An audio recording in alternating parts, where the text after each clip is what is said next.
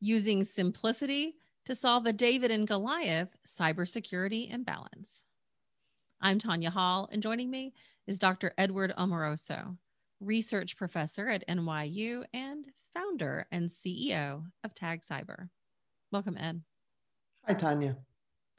What's the mission of TAG Cyber, and what motivated you to start the company? Oh, we're really focused on helping enterprise teams sort of understand the cybersecurity technology trends and also the vendors that are out there that they can use to build good, solid defense architectures to protect their assets. So we're there to help practitioners. You wrote an article recently about using simplicity to stop nation-state cyber threats. Tell us that story, please. Isn't that funny? Like when you think about security, usually you think about adding something, adding cameras, adding guards, adding gates, right? But bringing something in to block or stop or deflect an attack.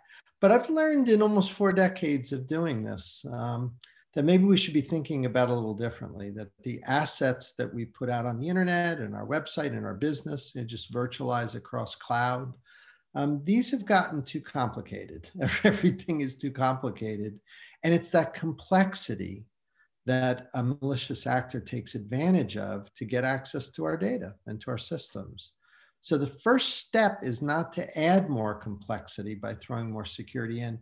We've been advising the first step is to simplify. That means to make 100% sure that whatever it is you're doing there's this concept of minimal or minimization where you turn off anything that's not necessary. Now, certainly you're going to need security controls over that, but I think in our industry, we've dramatically underestimated the value of simplifying infrastructure, turning things off, getting rid of things you don't need.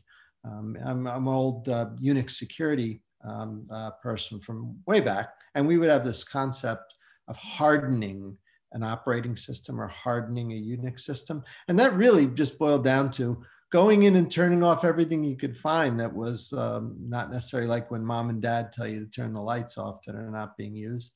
There's a cybersecurity equivalent of that, and that's what we mean by simplifying. How do you validate what is or isn't necessary? Well, you have to have some experience. This is not for normal end users. I mean, my mom is not going to be the target of this message. Certainly end users should be aware of what they can and can't do to reduce risk. My mother shouldn't be clicking on emails that look like they're coming from weird sources. But this idea of setting up services in the cloud and setting up network infrastructure or running, enterprise systems. This is for experts. So those experts are aware of the certifications that matter, the compliance frameworks that are important, and also the models that will help them do design. And that's what we do at TAG. We try to provide guidance to those practitioners. So we're really not, we're not like a consumer magazine that you just pick up and read, or a consumer website that you pick up and get some general everyday guidance. We're not that. We are for expert practitioners, many of whom I know watch your videos. So I hope we'll reach many of them through this discussion.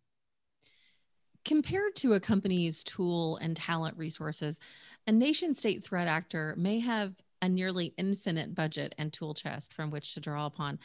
How do you approach the challenge of securing against such a David and Goliath imbalance? Very, very humbly, and you've characterized it correctly. When you deal with a nation state, it may not be infinite, but it's pretty unlimited resources that are going to be targeting consequential systems. Like it'd probably be less apt to be going after a small business that maybe sells retail or something, versus say oil and gas or power or telecom or banking. These are consequential systems that are the targets of nation state actors. It's a tough situation because offense is so much easier, right? If I told you, can you break into that house over there?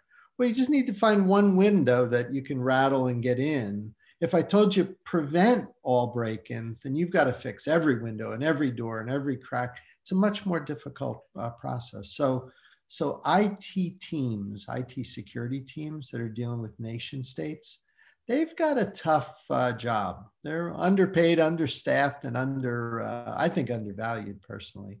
So that is one of our missions at Tag Cyber, to support them in protecting all of us from the kinds of attacks that just are, it's an unfair fight when it's a nation state against a company. How can someone get a copy of your 2021 security report and maybe study your glossary of cyber terms, or watch some of your interviews that you and your team conduct, or maybe even enjoy some of that humor you have posted on your site? How can they do that?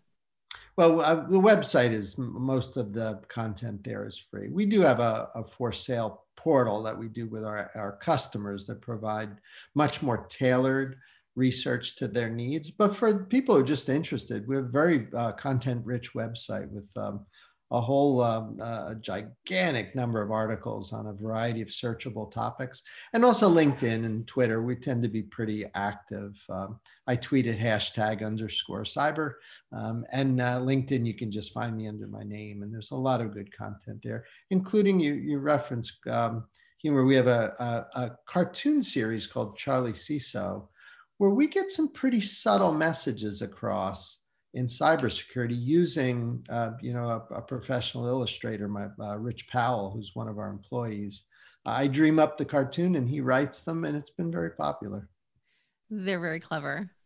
Dr. Edward Amoroso, research professor at NYU and founder and CEO of Tag Cyber. If somebody wants to connect with you personally, Ed, maybe they want to find out more about the work that you do, or maybe you're teaching. And thanks again for joining us. How can they do that? Well, if you see me down in Lower Manhattan, just come up and tap me on the shoulder and we can chat. But online, you can find us at the website, tag-cyber.com. And as I said, I hope you'll follow me on LinkedIn. Sounds good. And we'll do that. And find more of my interviews right here on YouTube, iTunes, Spotify, Stitcher, and at tanyahall.net. Thanks for watching and subscribing.